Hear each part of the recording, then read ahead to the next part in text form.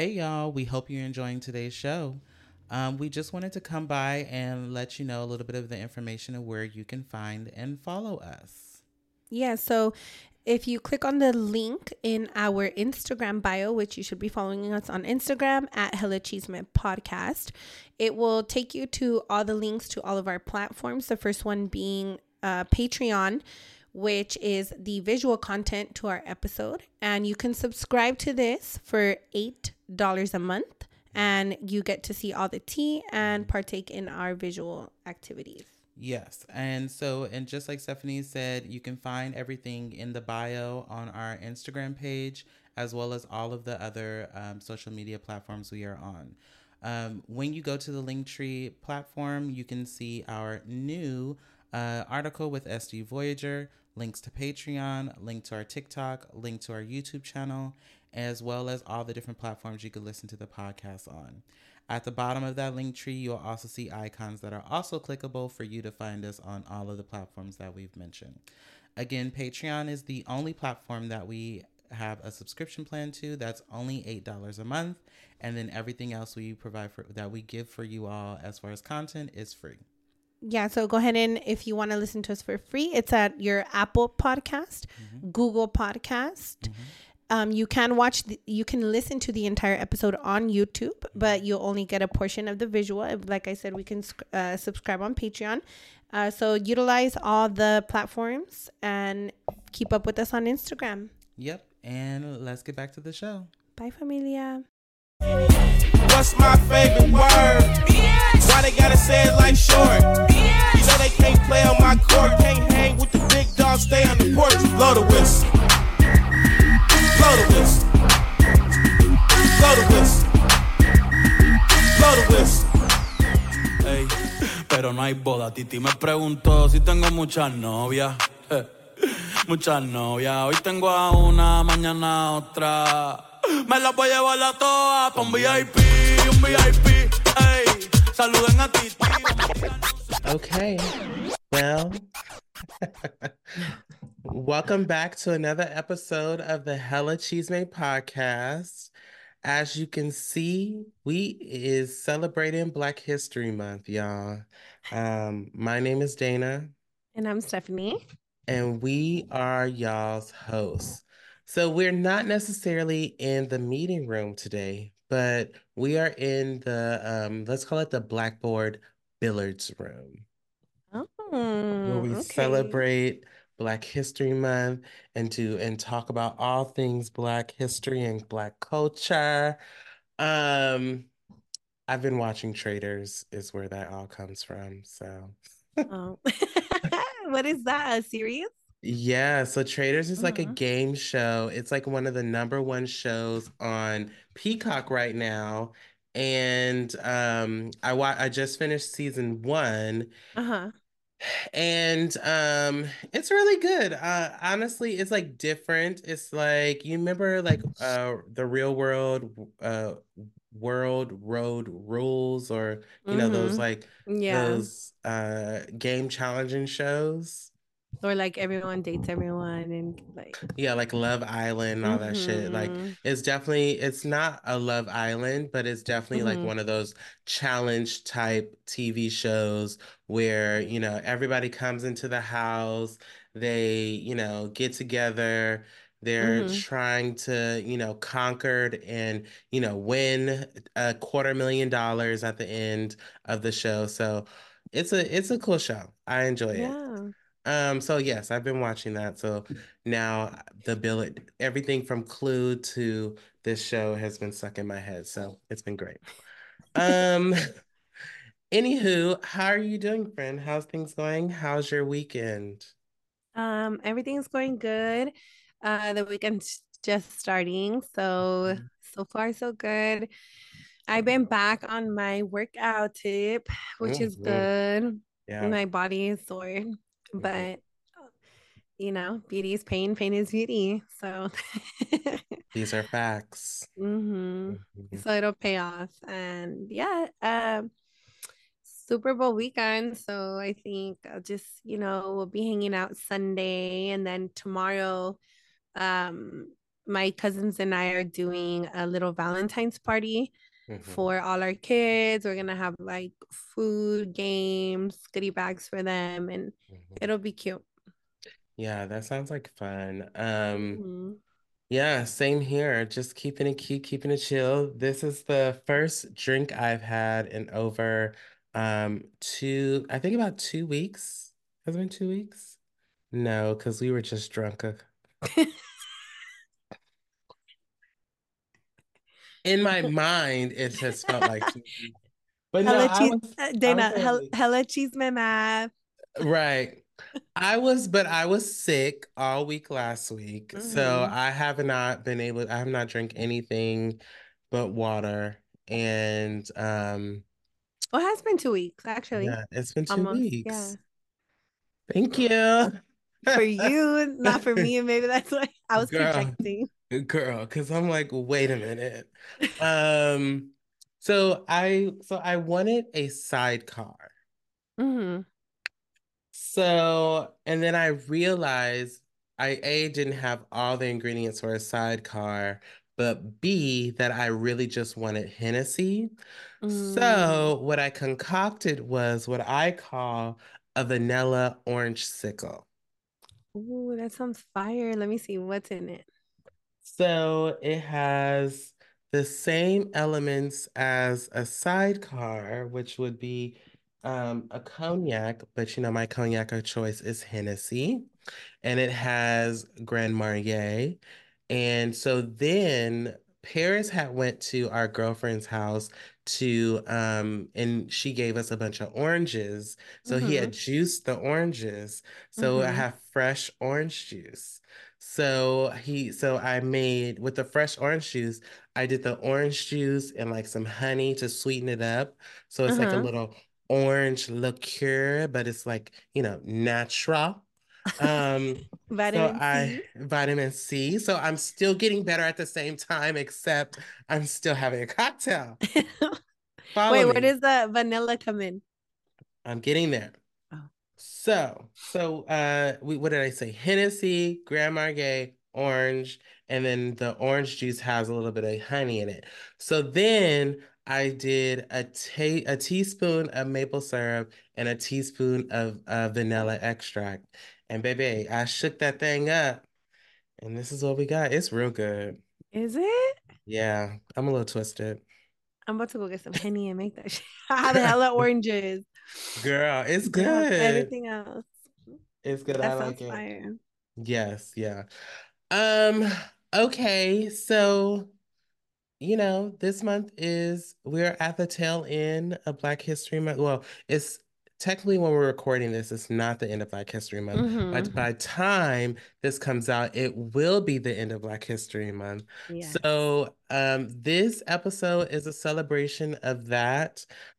We will be chit-chatting it up with a good friend of ours, talking about all things being African American and working in healthcare and the intersections of being Black, working in healthcare, and also being a part of the LGBTQIA community.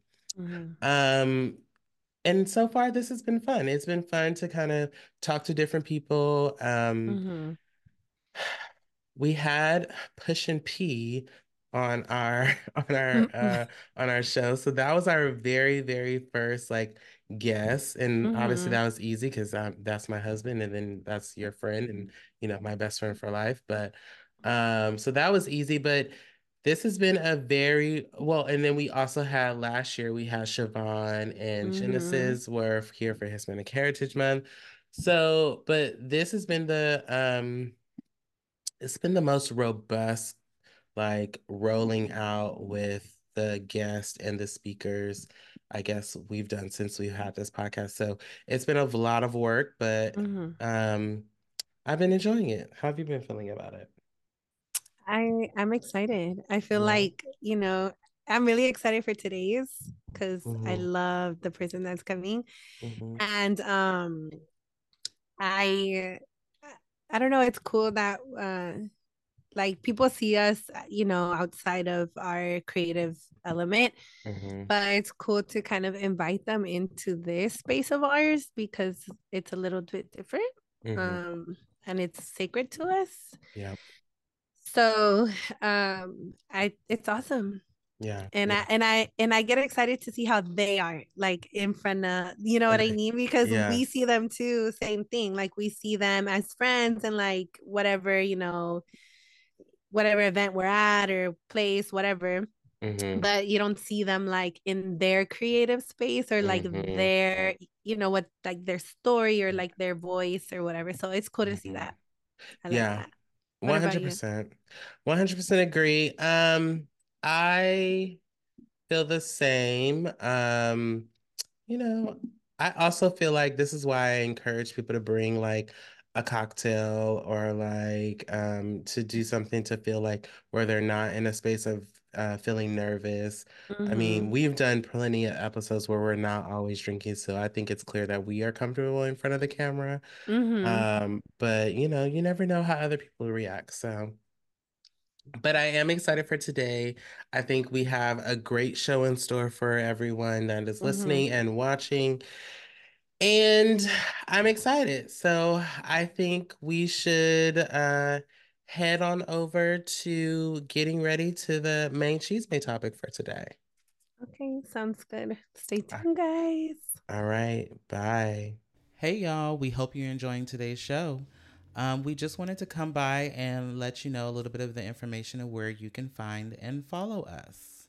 Yeah, so if you click on the link in our Instagram bio, which you should be following us on Instagram at Hella Chisme Podcast, it will take you to all the links to all of our platforms. The first one being Patreon, which is the visual content to our episode. And you can subscribe to this for $8 a month. And you get to see all the tea and partake in our visual activities. Yes. And just like Stephanie said, you can find everything in the bio on our Instagram page, as well as all of the other social media platforms we are on. When you go to the Linktree platform, you can see our new article with SD Voyager, links to Patreon, link to our TikTok, link to our YouTube channel, as well as all the different platforms you can listen to the podcast on.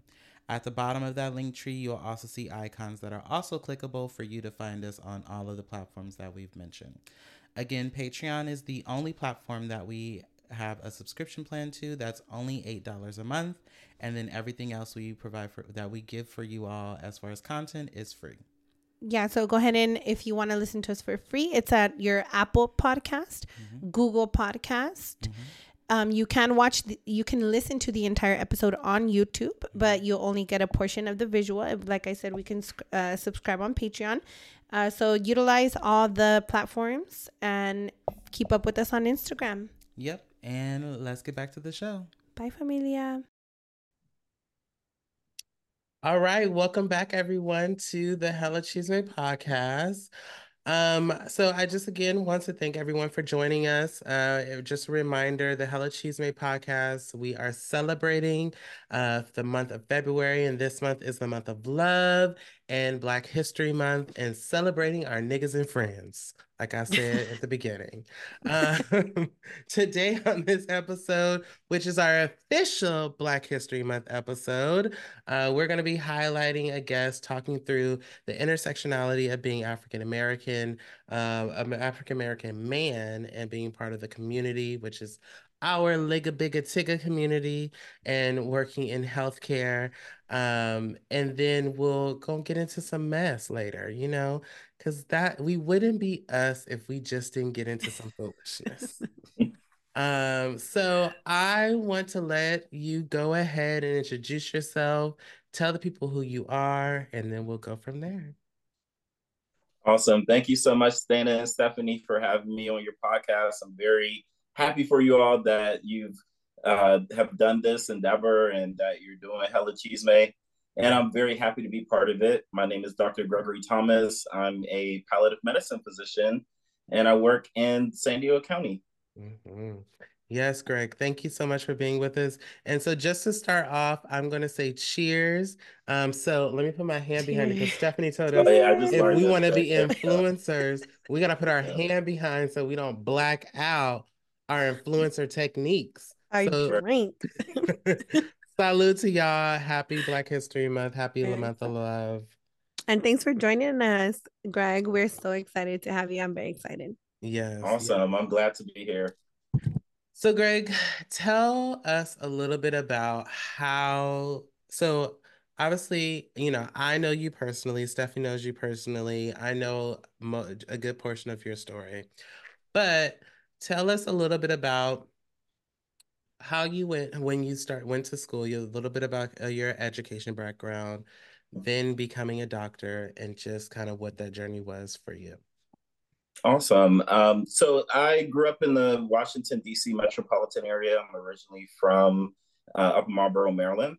And I wanted to become a doctor because I was inspired by Dr. Ben Carson's autobiography, Gifted Hands. And that's what started my journey with going into medicine. And then it just kind of took off from there. So that was when I was in middle school. And in high school, I was in a number of science like camps and things over the summer. So, for example, I was in a program sponsored by NASA called the Summer High School Apprenticeship Research Program, where they brought us all over the country. It was a diversity program to expose women and people people of color to the STEM fields, so science, technology, engineering, and mathematics. I worked in a transplant surgery research department, so we were doing research on rat models, and I realized that I didn't want to be in a lab. I actually wanted to see people, and so that kind of solidified my choice to become a doctor.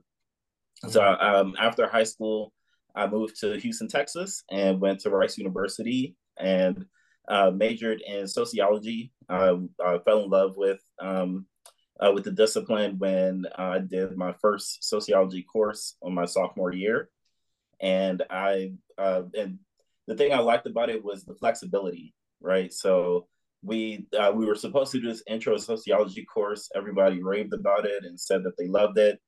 And instead of it being just a very basic, defining what sociology is and having all these definitions that you had to go through, they actually stopped the course and turned it into a research project because Hurricane Katrina happened around that time.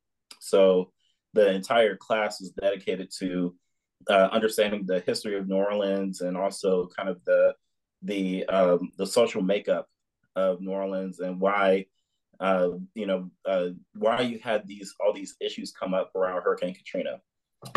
And I decided to do my coursework there, and then I also finished my pre-med coursework. Afterwards, I took some time off and used my sociology degree between undergrad and med school for about 3 years, and that's how I got introduced to palliative medicine, end of life care. I then went on to go to Philadelphia College of Osteopathic Medicine in Philadelphia, Pennsylvania, and the themes of palliative care and also providing value-based care for patients at the end of life and patients living with serious illness came up a lot. And the thing that got me hooked onto palliative care was that I was with a social worker, and we were going around Philadelphia, going to different patients' homes and checking in with them and seeing how they were. And that's what got my interest into palliative medicine.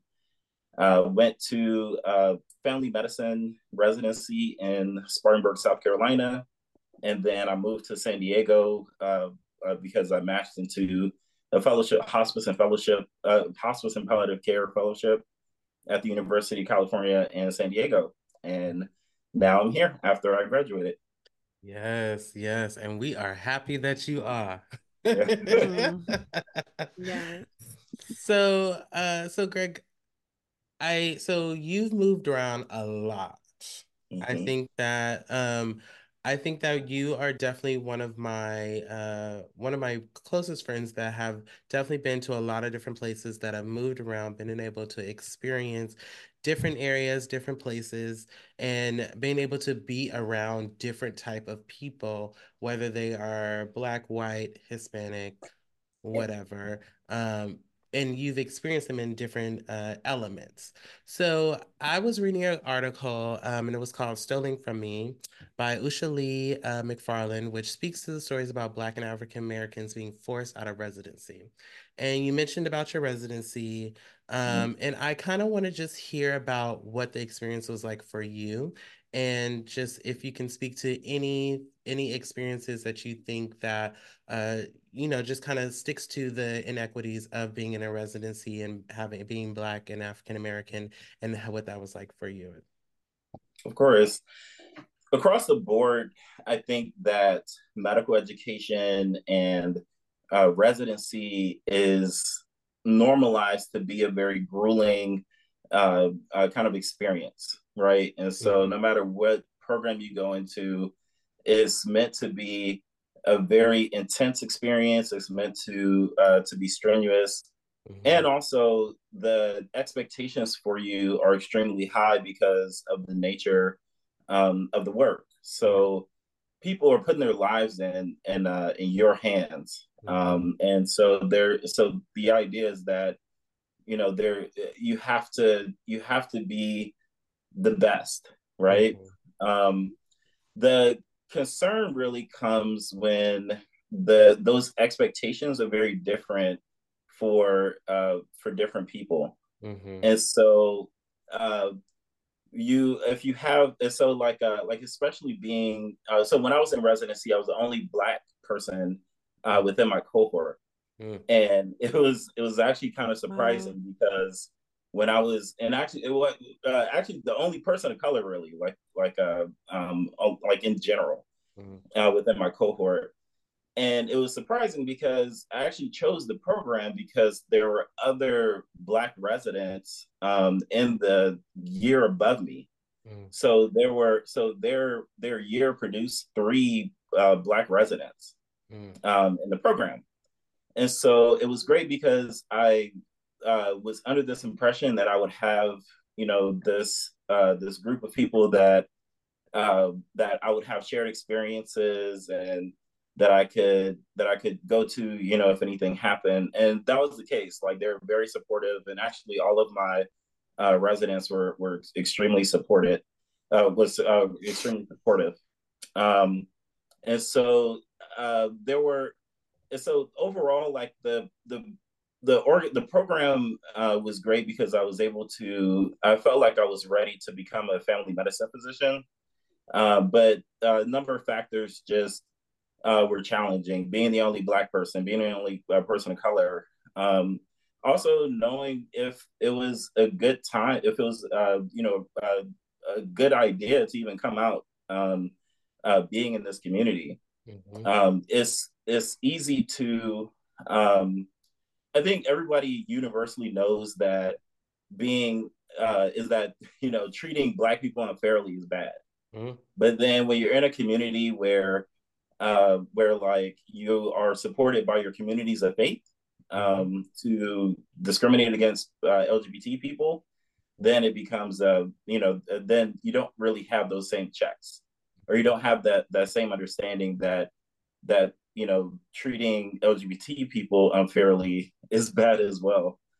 And so I think while I was able to get a good basis for being a good primary care physician, it became apparent that it wasn't a good community to live in.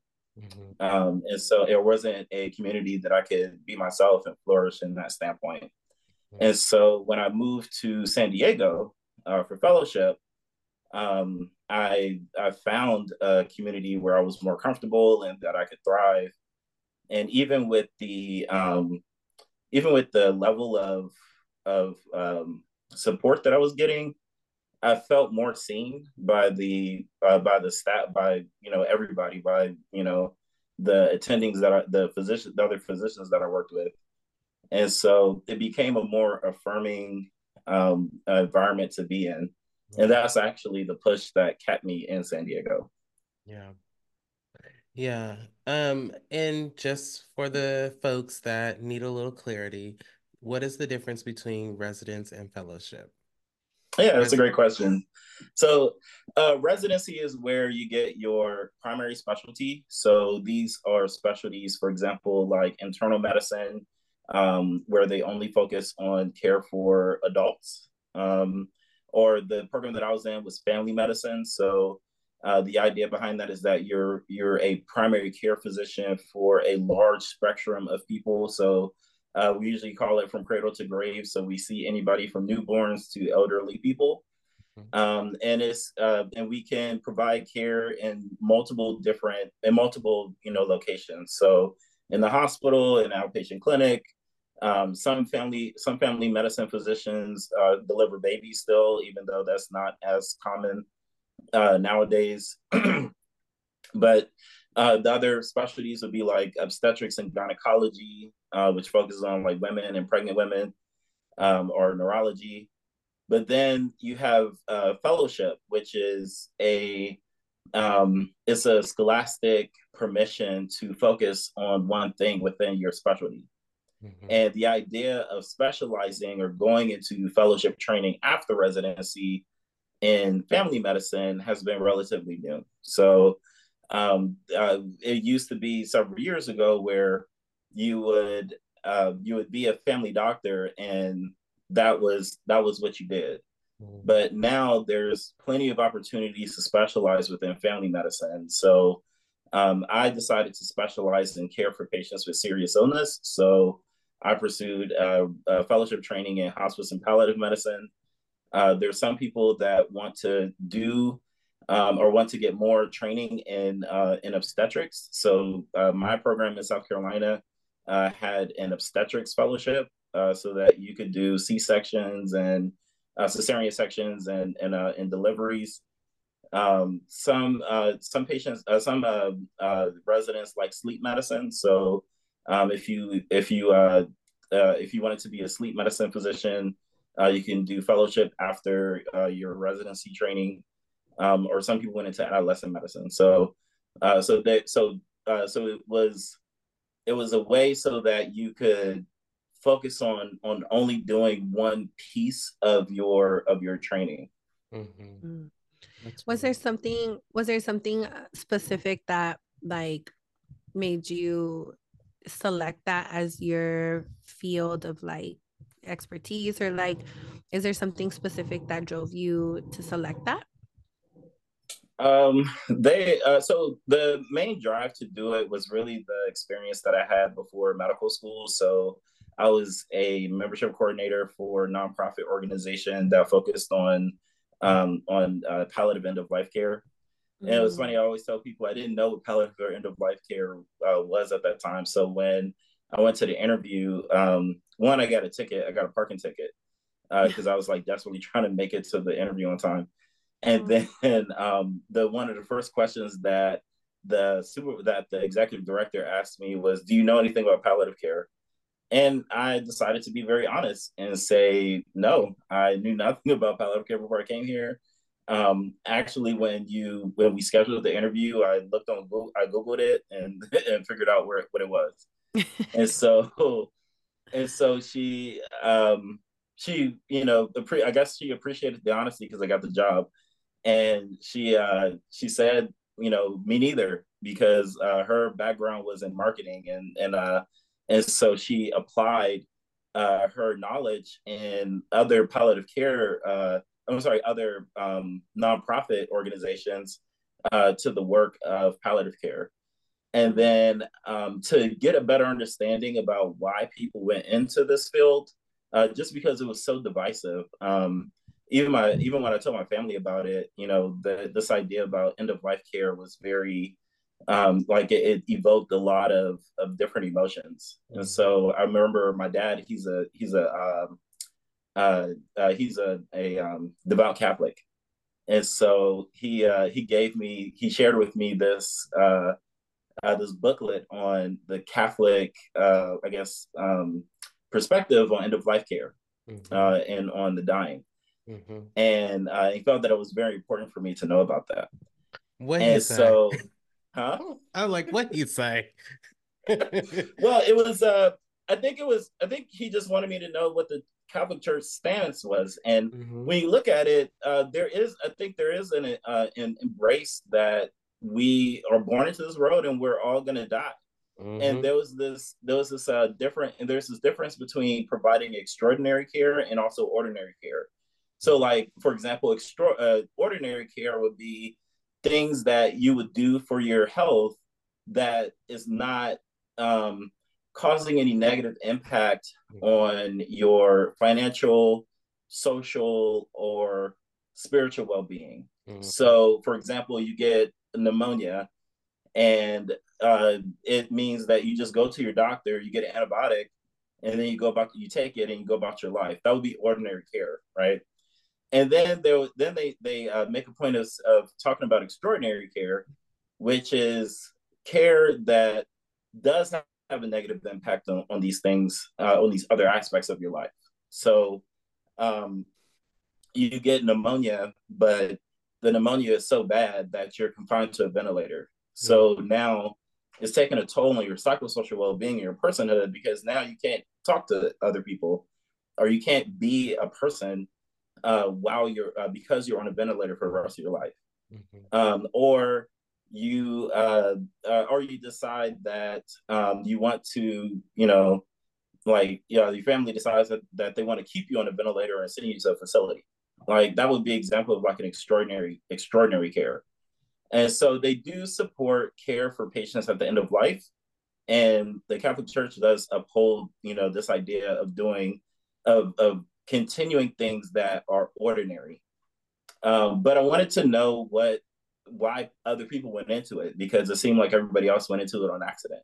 Yeah. And so I did interviews while I was in the nonprofit, and I spoke to other people within the field. So we had lawyers who were part of the American Bar Association, like a law and aging department. I spoke to a palliative care physician, and I remember collecting their stories and then publishing them in our newsletter.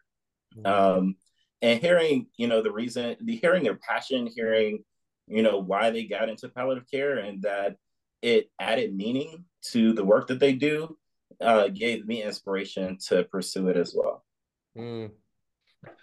It's interesting that you say that, because so I often think about, so what you saying that, I was thinking about kind of how palliative care, which is essentially hospice care, correct? Right? Well, it's a slight difference. They are very related. So Okay. So I usually try to so me and my coworkers kind of joke about this, but we kind of relate palliative care to we try to think of it as in different ways. Okay. So we tried this as like a palliative care egg. So if you imagine like an egg, a boiled egg is palliative care. Yep. Hospice is the yolk.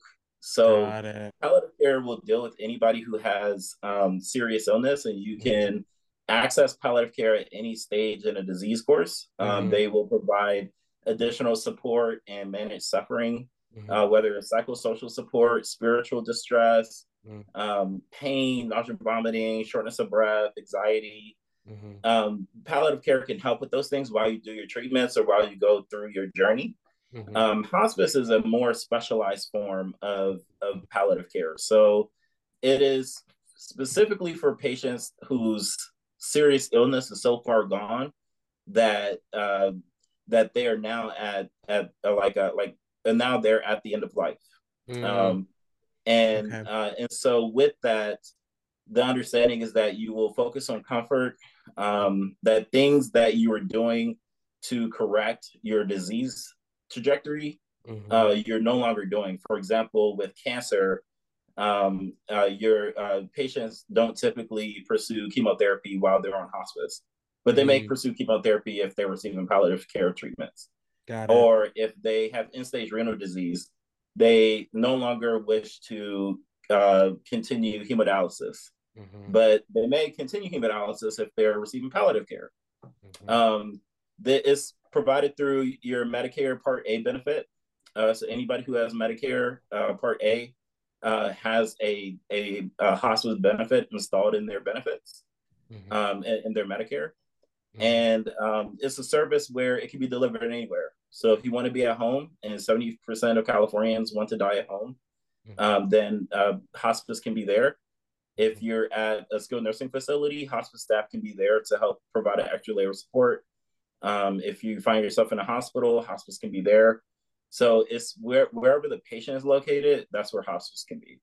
So yeah, I mean, the other comparison that we gave was a palliative care martini. So like if you think of like palliative care as the martini, and hospice would be the olive. Got it. So yeah. It's So like it's like that it's end, more the end specialized. one. Yes. Yeah. Yeah. Okay. Okay. Well, that's good. That's good to understand that, because me personally have always thought the two were the same. So, but that's good to understand the difference in between the two, and kind of how doctors and specialists contextualize the difference between the two and what each one means. So that's dope. Okay, that's good to know. And there's a lot of people that have that conception, because it's great when patients don't know anything about palliative care, because then that gives me an opportunity to teach them. Patients that already have some idea, it becomes more challenging, because they're like, oh my God, I'm about to die. You're gonna talk to me about, you're gonna force me on a hospice. And it's like, no. It's not about that. It's about providing the best care possible for you. And it's about counseling you and knowing what your values are as a person, and trying to apply that to care while we go through this journey with you. Like you have to break that stigma and educate them at the same time. Exactly. Yeah. Okay.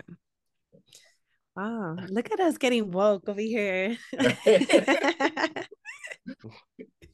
I love using that word because Dana doesn't like. Yeah, I think no, but this is a lot of information. No, like it's a lot of information, and like, you know, not everybody in general knows this information, and then especially people of color, right? Whether it's, you know, Latinos, Blacks, things like this, because we they don't always have the same level of care, or like the same level of like access to these things. So this is a great, you know, opportunity for people to learn about this and like actually understand it. Especially like, yeah, and that's one of the concerns, is that Black and Latino communities, they're lower utilizers of hospice care, and in turn, unfortunately, it often translates to Black and Latino communities having lower satisfaction in their healthcare. Yep, that's exactly what I was gonna say. I did a diversity, equity, inclusion training for healthcare, because at the time I was trying to apply to work in like Kaiser and Sharp and all of that, and do DI there. But that's the same thing I learned in that training. So we've talked about you and I talked about like racial bias in healthcare, and we've talked about like different experiences that different people have shared. I just kind of want to hear just a little bit about like what has been like your experience, like, you know, walking into the room. You know, I always tell people when I'm talking about me, I'm like, yes, people notice my nails. They know they manicured. They notice my wedding ring. They notice I'm married. But the first thing people always see is that I'm Black and that I'm a man. So, you know, that always can be a thing for people, right? And then everything else comes after that. So, when you walk into the room, what has been like some of your experiences just being in healthcare, being African American, being a man, and how has that been for you? Yeah, it's I think for the most part, I have to understand that there are certain things that I need to do in order to garner confidence in patient, and like you know, and getting patients' trust. especially as a Black man, because that's gonna be just like what you mentioned. That's the first thing that they see, and with that, being in this body, being and looking the way that I am, is that they may not see a lot of Black physicians, and so quite often I've been mistaken for someone, for a chaplain, for a social worker, for somebody that works in the cafeteria at the hospital. And so it's so then I have to understand that, like, I need to basically dress the part and play the part, and which has been a huge challenge for me because because personality wise, and Danny, this really well, is I like to dress down. I will be more than happy to look like a bum walking around my house. But I know that and then even in the palliative care realm, we're very interdisciplinary, and so we work very well, and we see ourselves on a level playing field with the social workers and chaplains and nurses that we work with. And so there's often a tendency to not wear a white coat, or some of the palliative care physicians will insist on people referring to them by their first name. And so in fellowship I've tried that, and it didn't go over very well because they were like, are you really a doctor? Like, why am I calling you Greg? So so then I have to do things that really set the set their expectations. For example, when I'm in the hospital, I wear my white coat, so I won't leave without my, if I'm seeing a family member, I won't leave without my white coat, because that will, like, seeing them, when they see me in my white coat, then they automatically, and they see that it has my name and my title on there, they know exactly who they're dealing with. Or I will refer to myself as Dr. Thomas instead of Greg. Although on my business card, I will put Gregory Thomas. It has it. It actually doesn't say doctor. It just says has my name and my initials, like my title, my DO title. So I'm a DO. I'm not an MD. Which so they have so there are certain things that I will do to like make sure that that they can garner my trust, garner their trust in what I'm saying to them. Also, in the facility that I'm at, when we're communicating bad news, they often prefer to hear this from a doctor, and they prefer to hear advice from a physician. And so they'll so again, we're very interdisciplinary. We have our nurse practitioners and our nurses. They're really amazing people to work with, and our palliative social worker as well. They're great people to work with. But when they share information, or they try to engage in goals of care with the family, they'll some of the family members will insist on speaking with a physician. And so I will get these consults where they want to talk to a doctor to hear this information. So I know that I have to come in and they need to see doctor. And that's when, the white coat and the Dr. Thomas comes on. Well, and it's so interesting how, like, you have to do specific things to, like, get the reactions, get the attention, and for people to essentially respect where you are at in your place of power in that specific time. But the reality is, this is what it is for, when you are in specific professions, like you said, I too would love to just walk around my house looking like a bum. I do most of the time like to walk around the house looking like a bum. But, when I go into a professional setting, I can't do that. Like, my number one is to show, I want to show my personality. I want to show that I love clothes and fashion, because I do. That's the reality of it. And then B, I also just I want to let you know that come every day, you need to show up like I'm showing up, because I'm not coming to play no games with you. These shoes are going to be on. This outfit's gonna Yeah. be on. Like we about to be showing out. Yeah, dress to the And dressed to the nines, honey. Like there ain't nobody got time for that. right. So we're gonna take That a does suck break. though. Oh, go Oh, ahead. okay. I was No. just gonna say that does suck because you know, you invest so much money and time into your education, and you know, you carry yourself a certain way, you speak a certain way, and then on top of that, you have to like, you know, just you know, ensure that you have this certain like presence or whatever, you know, to just like prove yourself in a way, or feel like you have to prove yourself. I don't know if that's the right way of saying it, but like, so then people can kind of, you know, trust you and put their guard down and like be a little more at ease. Yeah. But I Yeah, it's mean, just the if fact of the only matter. they knew, because you have a heart of gold, so they're in very good hands. I mean, I also feel like it's a part of code switching, like, you know, which is a whole nother conversation for a whole nother day. They're like, Becky it up. Right. But okay, so we have to take a break. We will be back and we'll see y'all here for the rest of the conversation. Okay. Bye. Hey, y'all. We hope you're enjoying today's show. We just wanted to come by and let you know a little bit of the information of where you can find and follow us.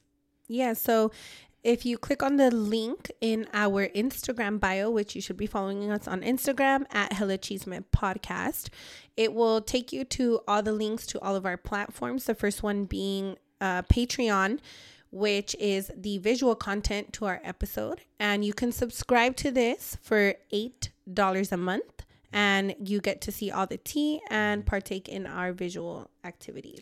Yes. And just like Stephanie said, you can find everything in the bio on our Instagram page, as well as all of the other social media platforms we are on. When you go to the Linktree platform, you can see our new article with SD Voyager, links to Patreon, link to our TikTok, link to our YouTube channel, as well as all the different platforms you could listen to the podcast on.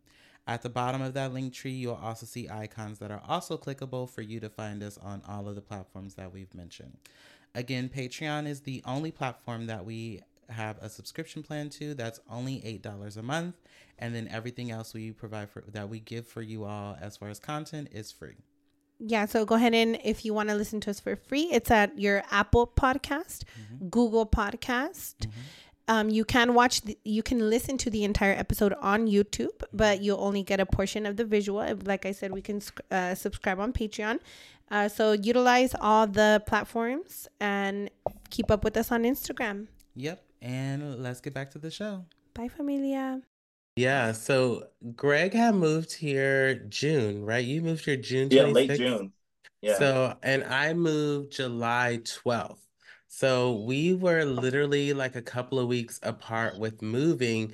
So it was, yeah, I mean, all of that is all that happened, which is funny because I'm like, fuck, I went to Lestats. Why did I go to Lestats? But then I also remember that that same night I got my first ticket in San Diego because at the time I was driving a hoopty. And I had a tail light out. I had a headlight out. So I was driving with my high beams on so that nobody would pull me over.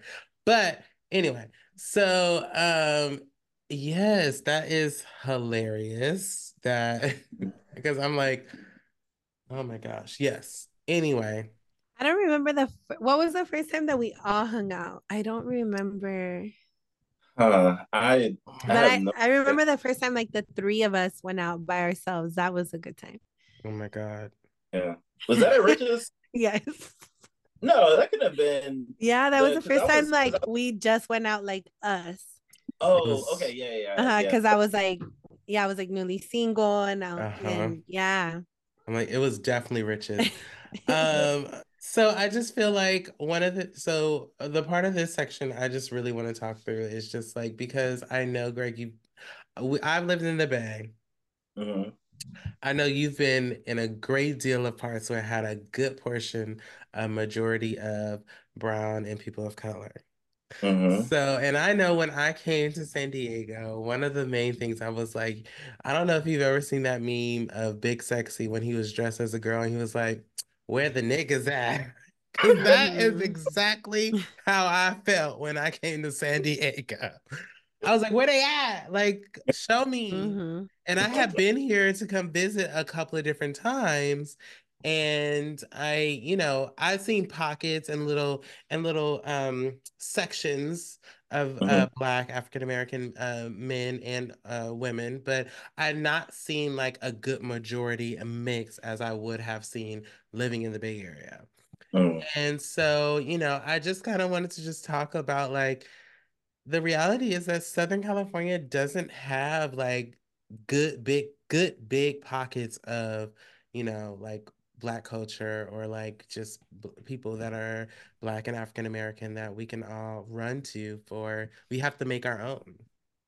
What are your thoughts? Yeah, that's that was one of the observations I made, and from a personal and also from a professional perspective. So, I personally, is still kind of, I think I was still kind of getting more comfortable with sexuality and things like that, and so it was moving to San Diego meant trying to figure out exactly what I wanted as far as dating and things of that nature. Before San Diego, I did date guys, and so and it was and when I was living in Washington D.C., I was only dating Black men, just because it was easier, shared experiences. It was a lot to choose from, and and so but then when I moved to San Diego, it was the first time that I consistently pursued interracial dating.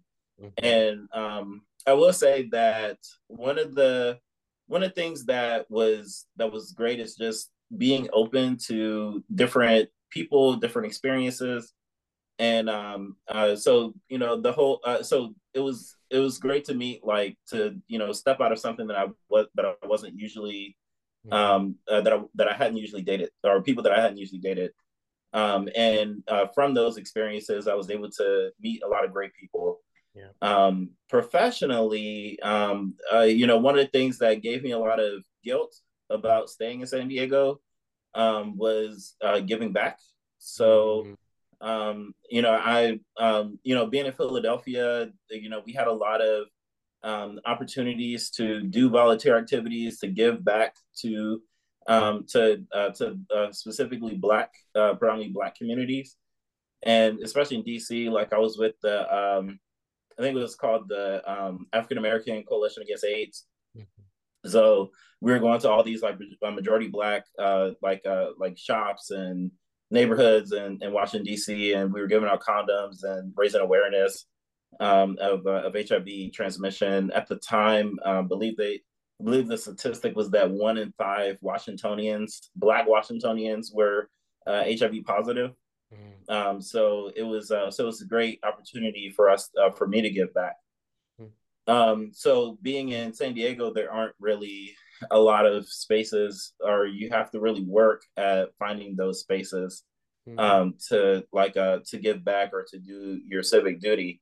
With that said, being in the area that I'm in, or being in the community that I'm in, is still minority, like a group. So the community that I serve is mostly Latino and also Arabic speaking populations. So and before I was working as a hospital and palliative medicine physician, I was using my family medicine training and working for a federally qualified health center, which is usually a clinic, a primary care clinic that specializes in providing care for patients that are in underserved populations.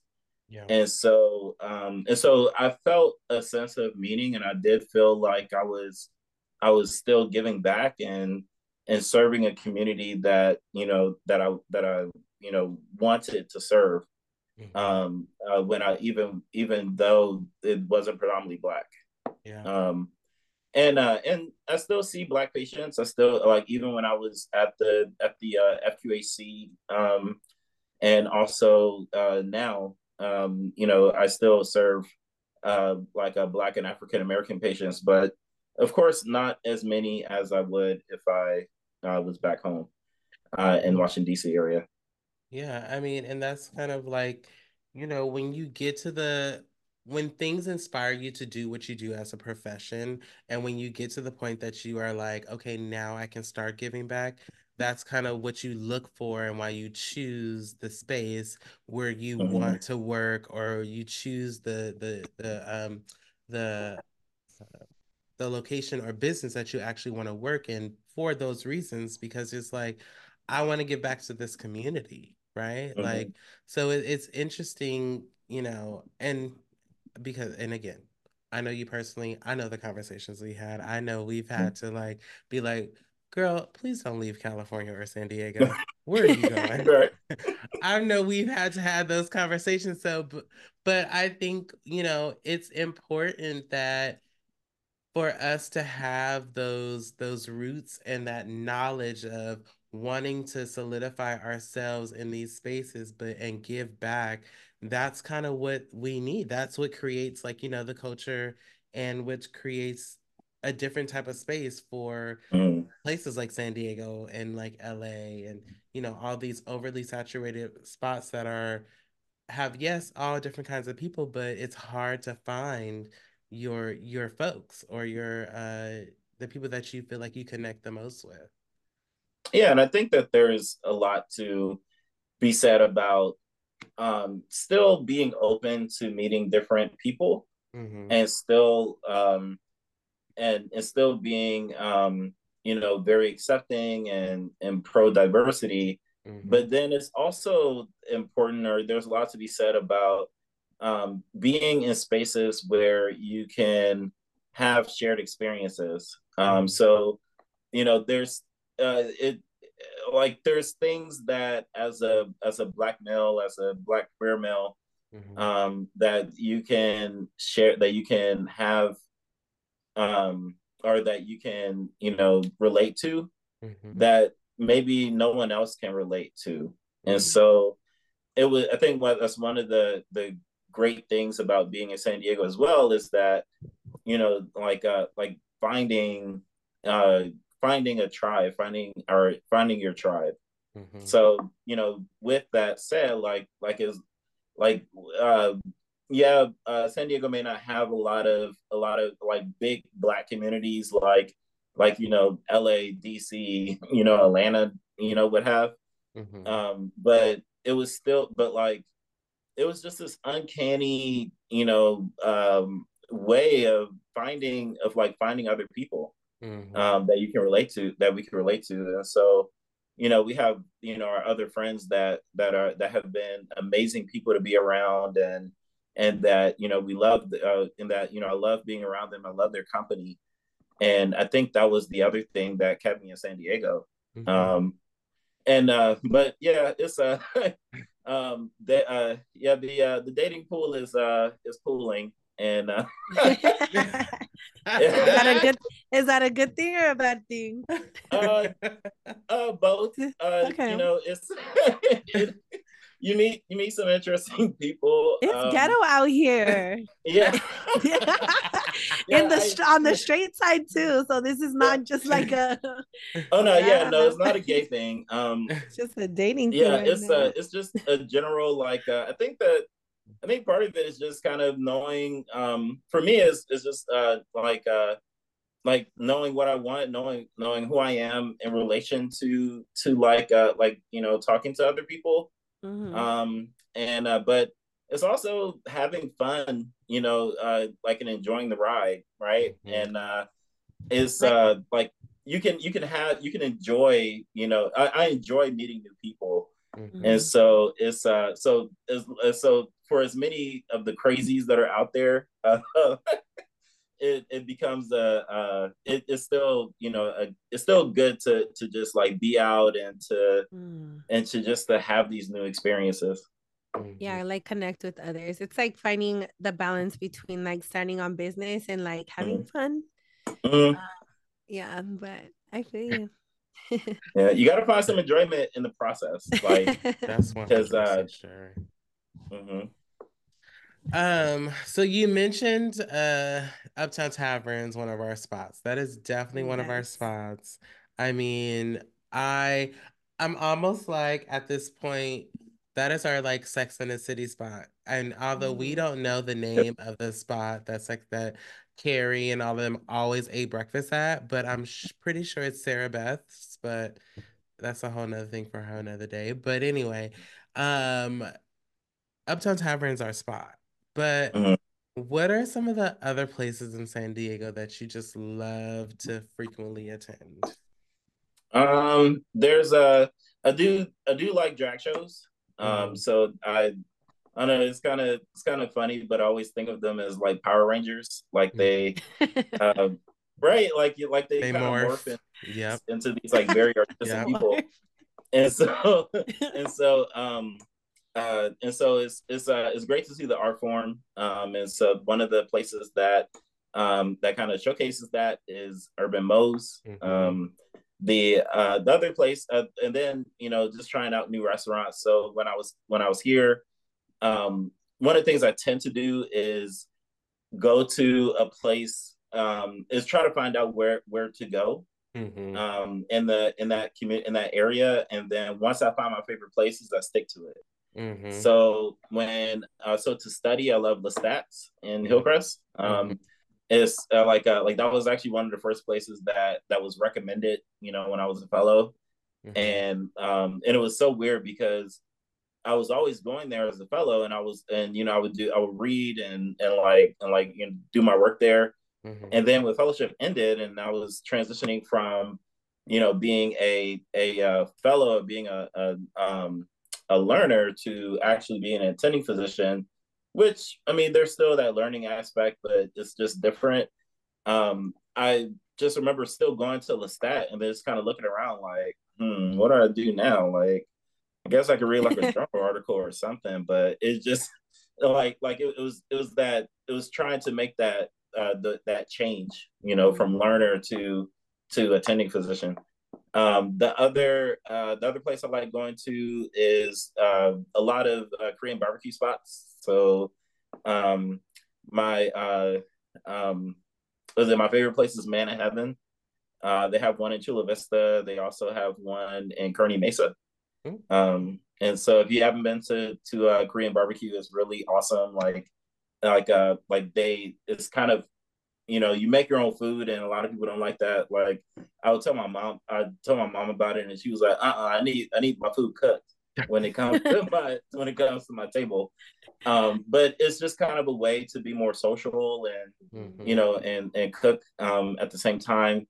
And then also, there's a Vietnamese spot called Shank and Bone.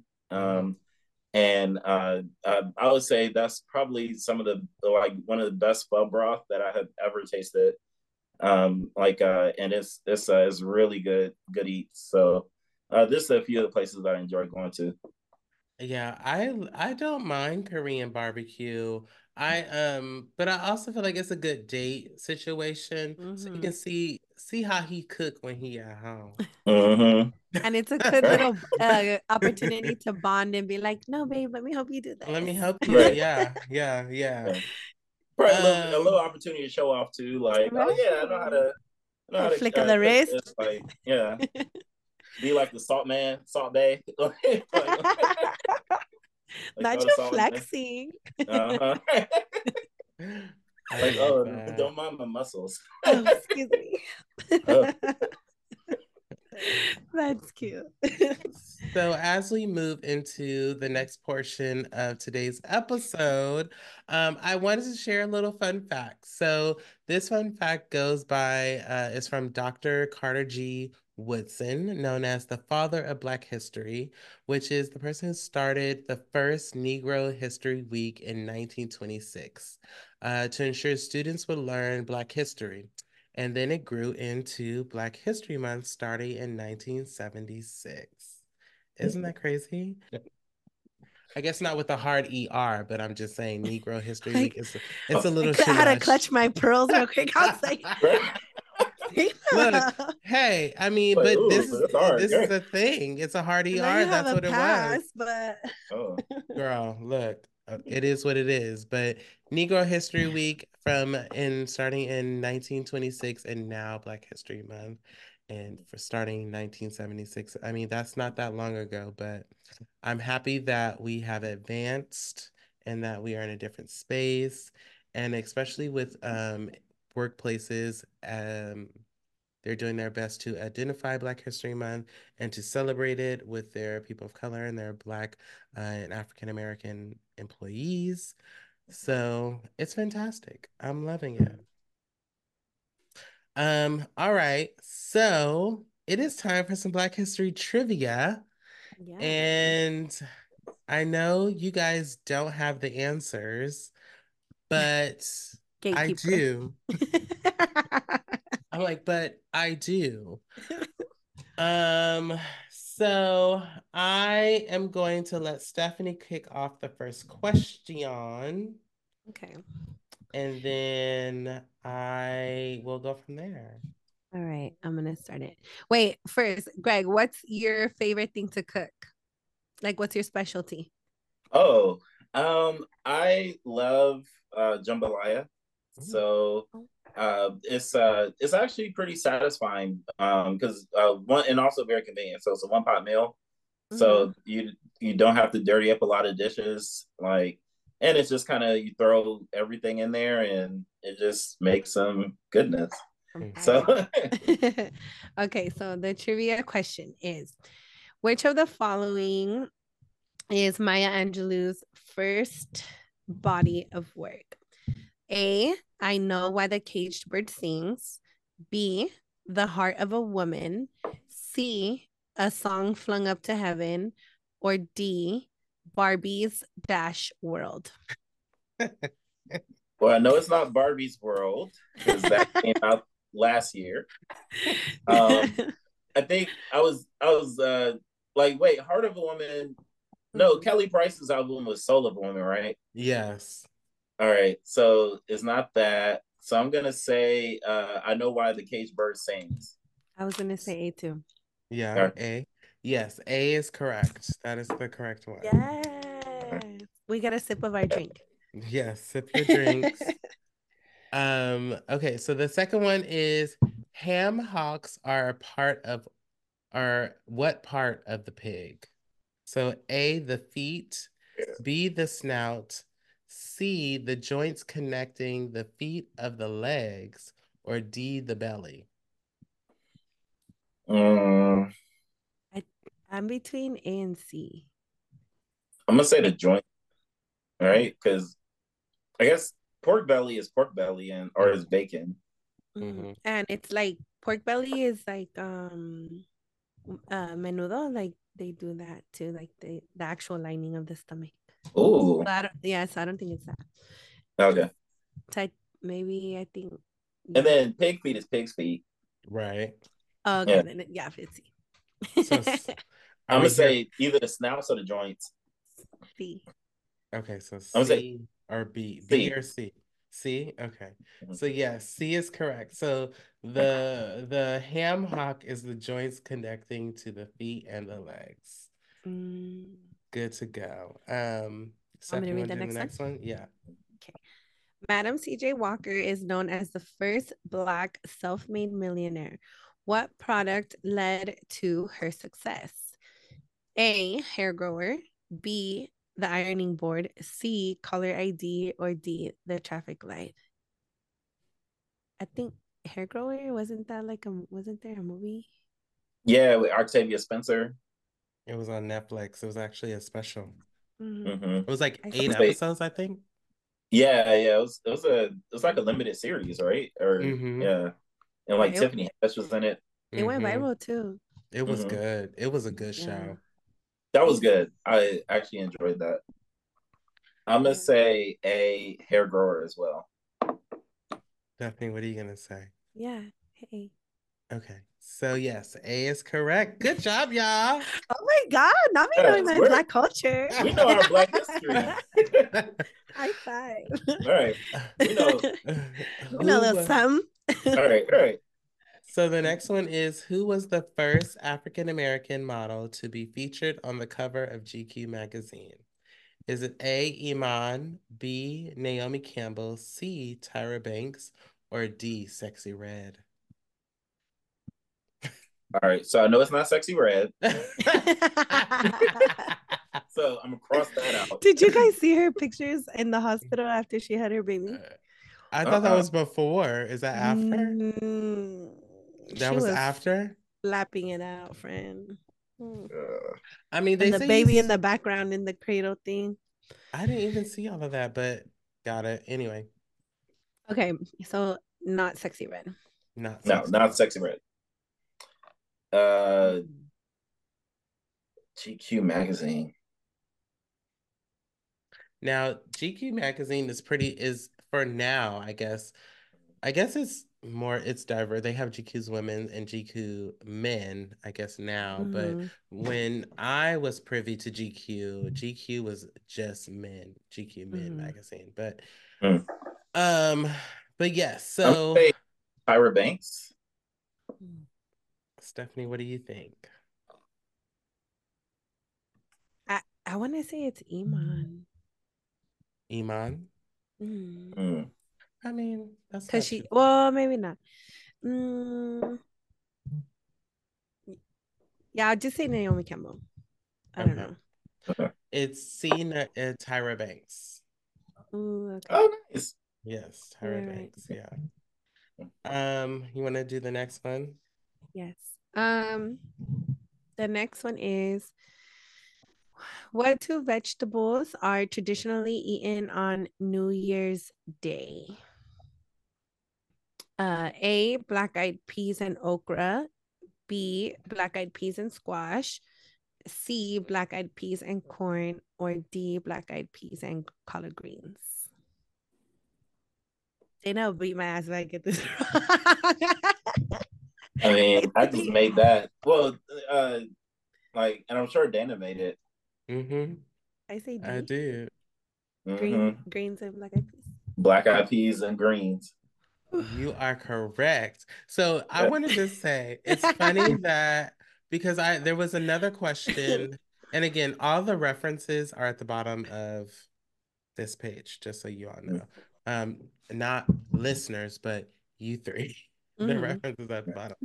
But there was a question that asked about essentially like cornbread and buttermilk, where it was like they would make the cornbread and crumble up the cornbread into buttermilk like it was cereal.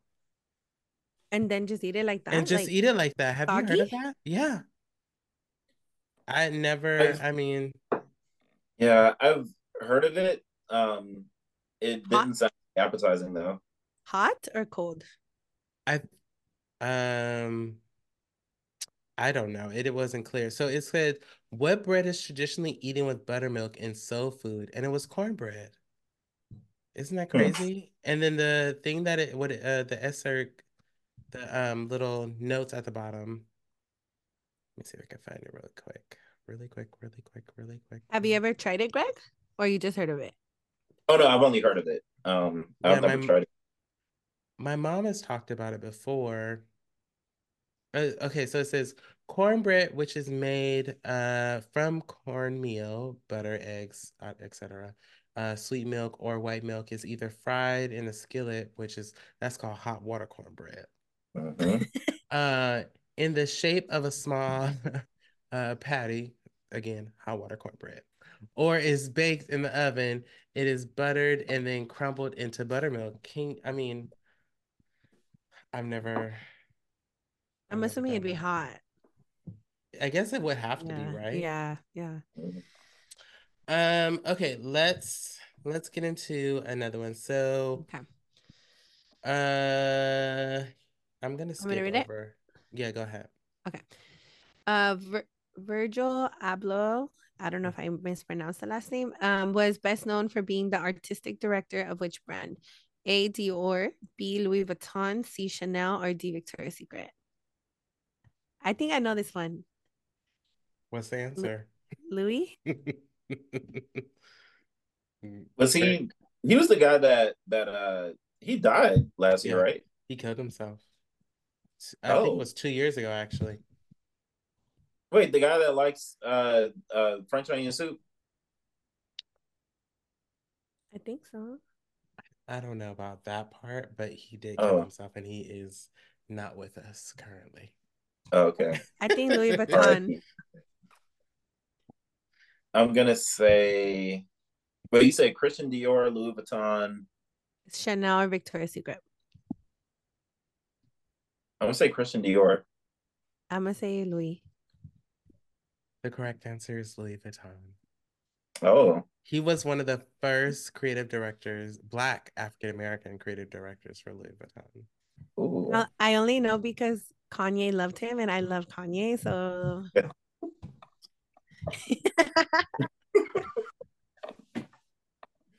please save your side eye, Dana. Okay, so which teen movie did Gabrielle Union get her breakthrough role in? Was it A, She's the Man, B, Bring It On, oh baby, bring it on to me, or C, Love and Basketball, or D, Hot Chicks? Bring it on.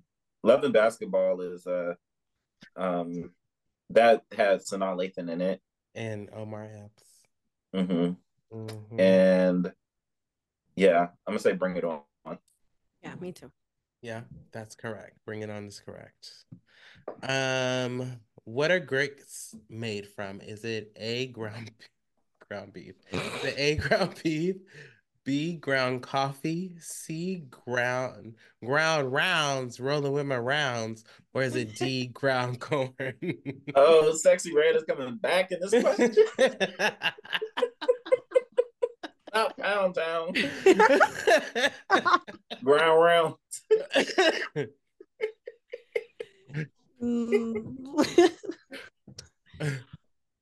Corn, ground corn. Yeah, I'm gonna say ground corn. Yes, ground corn is correct.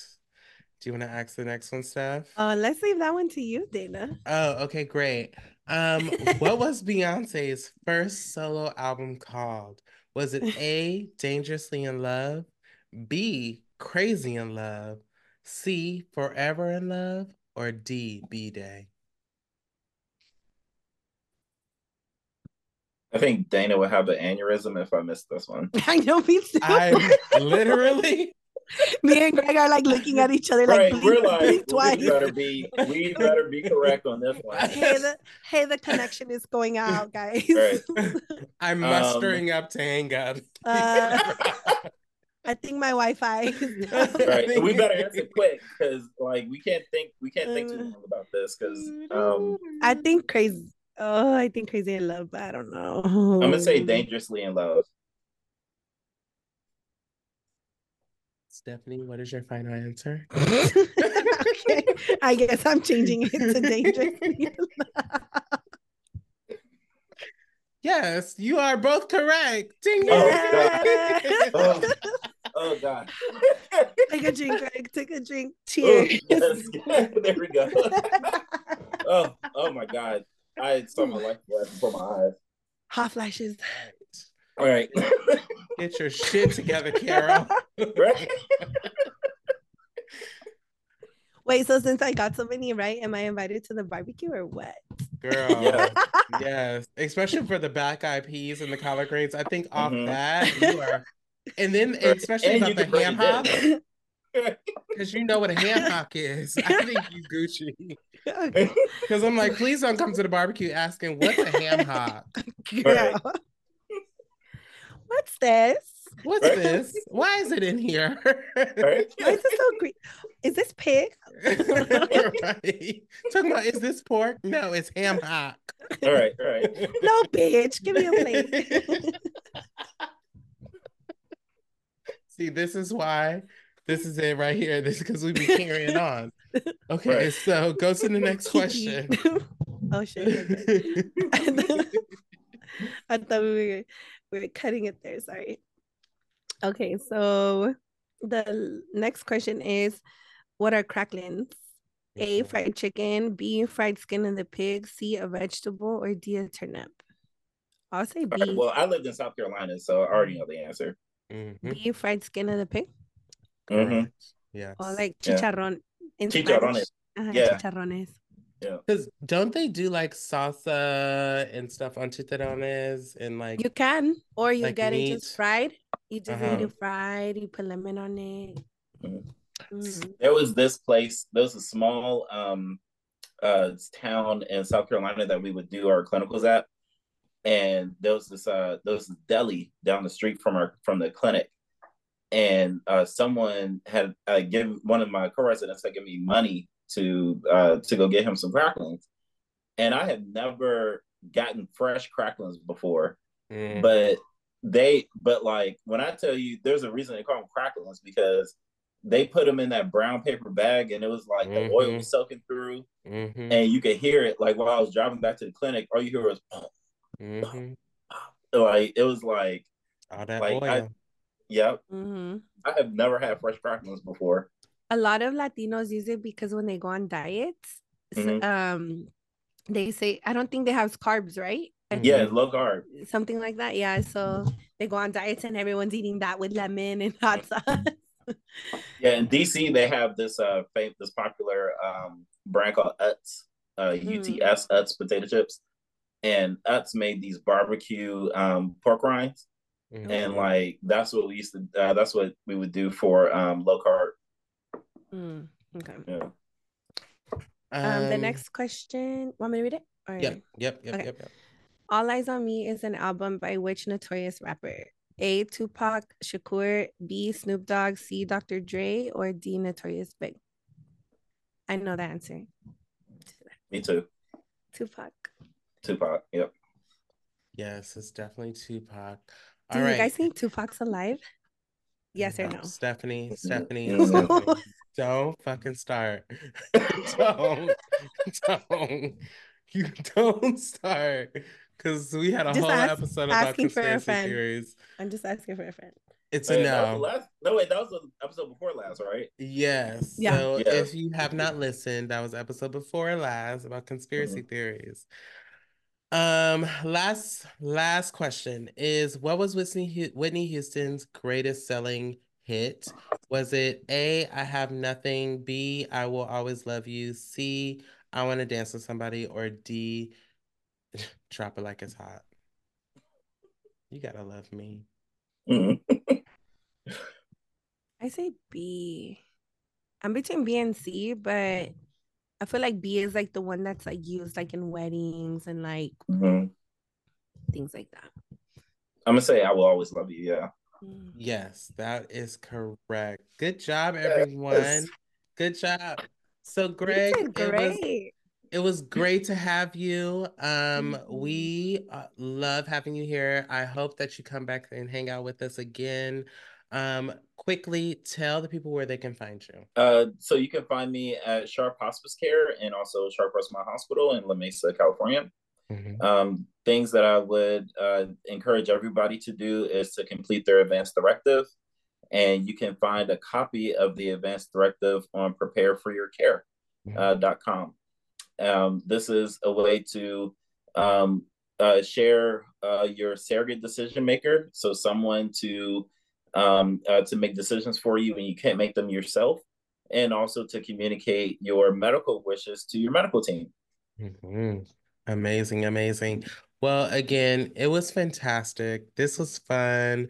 I hope that we can do it again. And I think next time we'll do a little bit more of Greg on the ratchet side of things. Greg after dark. Greg after dark. And we'll have a different conversation. Thank you so much for coming to hang out with us. Thank you so much for sharing your story and like and about your background and everything. It was great. Thank you. We appreciate it. Thank you so much, and I'm so happy for you guys again. Like, I'm so happy to be a part of this, with you guys, and I'm glad to be part of Hella Chisme. Yes, thank you. Yes, thank you, Greg. We're grateful for your time. Yes, thank you. So we're gonna take a break, and then we'll be back for the spiritual segment. Bye. All right, we are back from our break, and we hope you've enjoyed. I'm a little twisted, I'm not gonna lie. This this is the first cocktail or real alcohol thing I've had in a long time. And I realized that I said the N word with the ER at the end. And I want you to know it was the Hennessy. But I'm black, so I'm okay with that. Yeah, everybody else felt uncomfortable, but it was part of my history and my generation, and that is why we celebrate Black History Month, is because we talk about all of these things that people went through. Yes, friend. I can't speak on it, but No, you I'm here cannot. for you. But amen. But I am here for you. But thank you for recognizing and thank you for understanding. So in our spiritual segment, I have a affirmation. So it says challenges make you discover things about yourself that you never really knew. They are what make the instrument stretch, what make you go beyond the norm. This is by Cicely Tyson, actress and fashion model, who actually is no longer with us. So rest in peace, Cicely Tyson. The insert says today's application. So it says sometimes challenges are good and overwhelming. And overcoming them is even better. Stretching yourself and trying new things keeps life both exciting and interesting. Taking calculated risk may even help you discover new things about yourself and prove just how strong and adaptable you are. How does that resonate with you, friend? I would say it resonates with me in life in general. Every time I have, you know, overcome things or been in like certain situations or things like that, you do come out stronger, and it ends up being for your own well-being and in the opportunity to level up and prepare you to level up. So that's how I relate to that. What about you?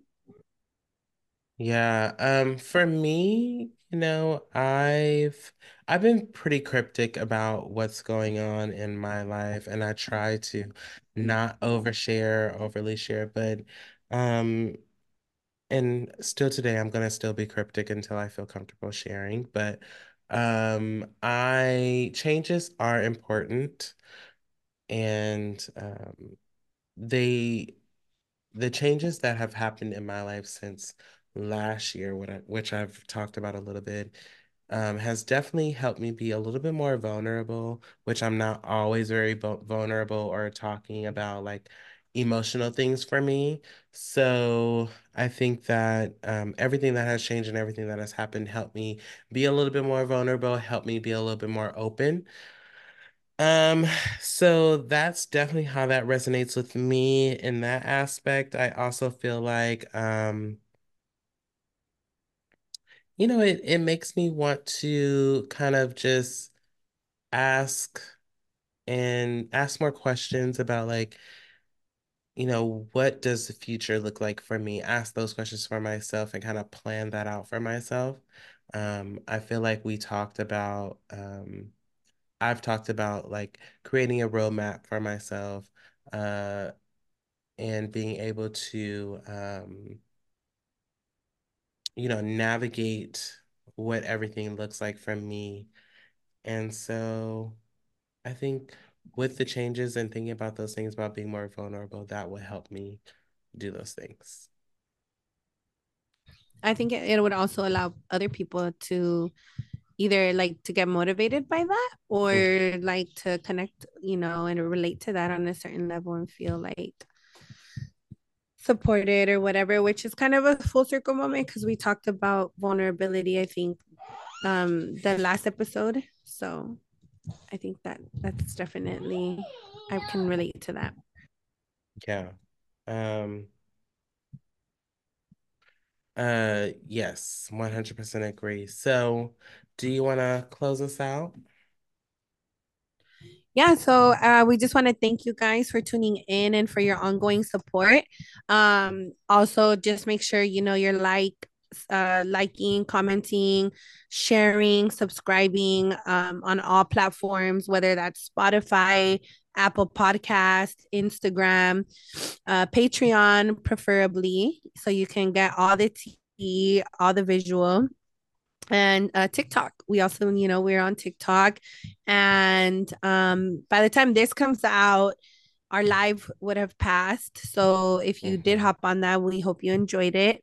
And, we will be having more of those. So make sure you stay tuned for that. And thank you guys. Yes. And it will be on our platforms, the live, so you can watch it, go back and watch it if you were not able to be there in live and in color, honey, as our auntie T.S. Madison would say. So yes, and then do not text and drive. If you do, you will lose your pinky toe. And make sure to check on your friends, even the strong ones. Call them. See what they're doing. See if they need you to come over and bring them some Wingstop, some lemon pepper wings, Jesus, because it is raining out here and everybody needs some snacks. Everybody needs a cocktail. Everybody needs to calm the fuck down because it is so much going on in this world. Calm your tits, people. Yes, calm your tits on this beautiful evening. Feel free to send me some lemon pepper wings from Wingstop too, because I want some lemon pepper wings and I want garlic parmesan. Oh, that's what I got. I got the garlic sauce, Parmesan sauce with the lemon pepper wings and the voodoo fries. I don't want no voodoo fries. I don't need all that shit on my fries. All I need is a little bit of salt. Jesus, a little bit of salt. And ranch. and a side of ranch and blue cheese. Amen. Ooh. And I need a side of buffalo sauce as well. So just so we are clear about our orders. Jesus. I just need a little garlic parmesan. Jesus. Aquí. Yo. Sola. I just need a little garlic parmesan, a little lemon pepper, with a little blue cheese and a little ranch, with a little side of buffalo sauce. Amen. Thank you. Well, this was foolishness. I don't know why we did this. It was great. It started off real professional. It did. It went left. It's okay. That's usually how it goes with us. Yes. The authentic experience. Yeah. Well, I hope you all enjoyed. And I hope you listen next week. Yeah. And thank you. Stay woke. Yes. Stay woke during Black History Month and all the months. We love you. Bye. Stephanie's drunk. Bye.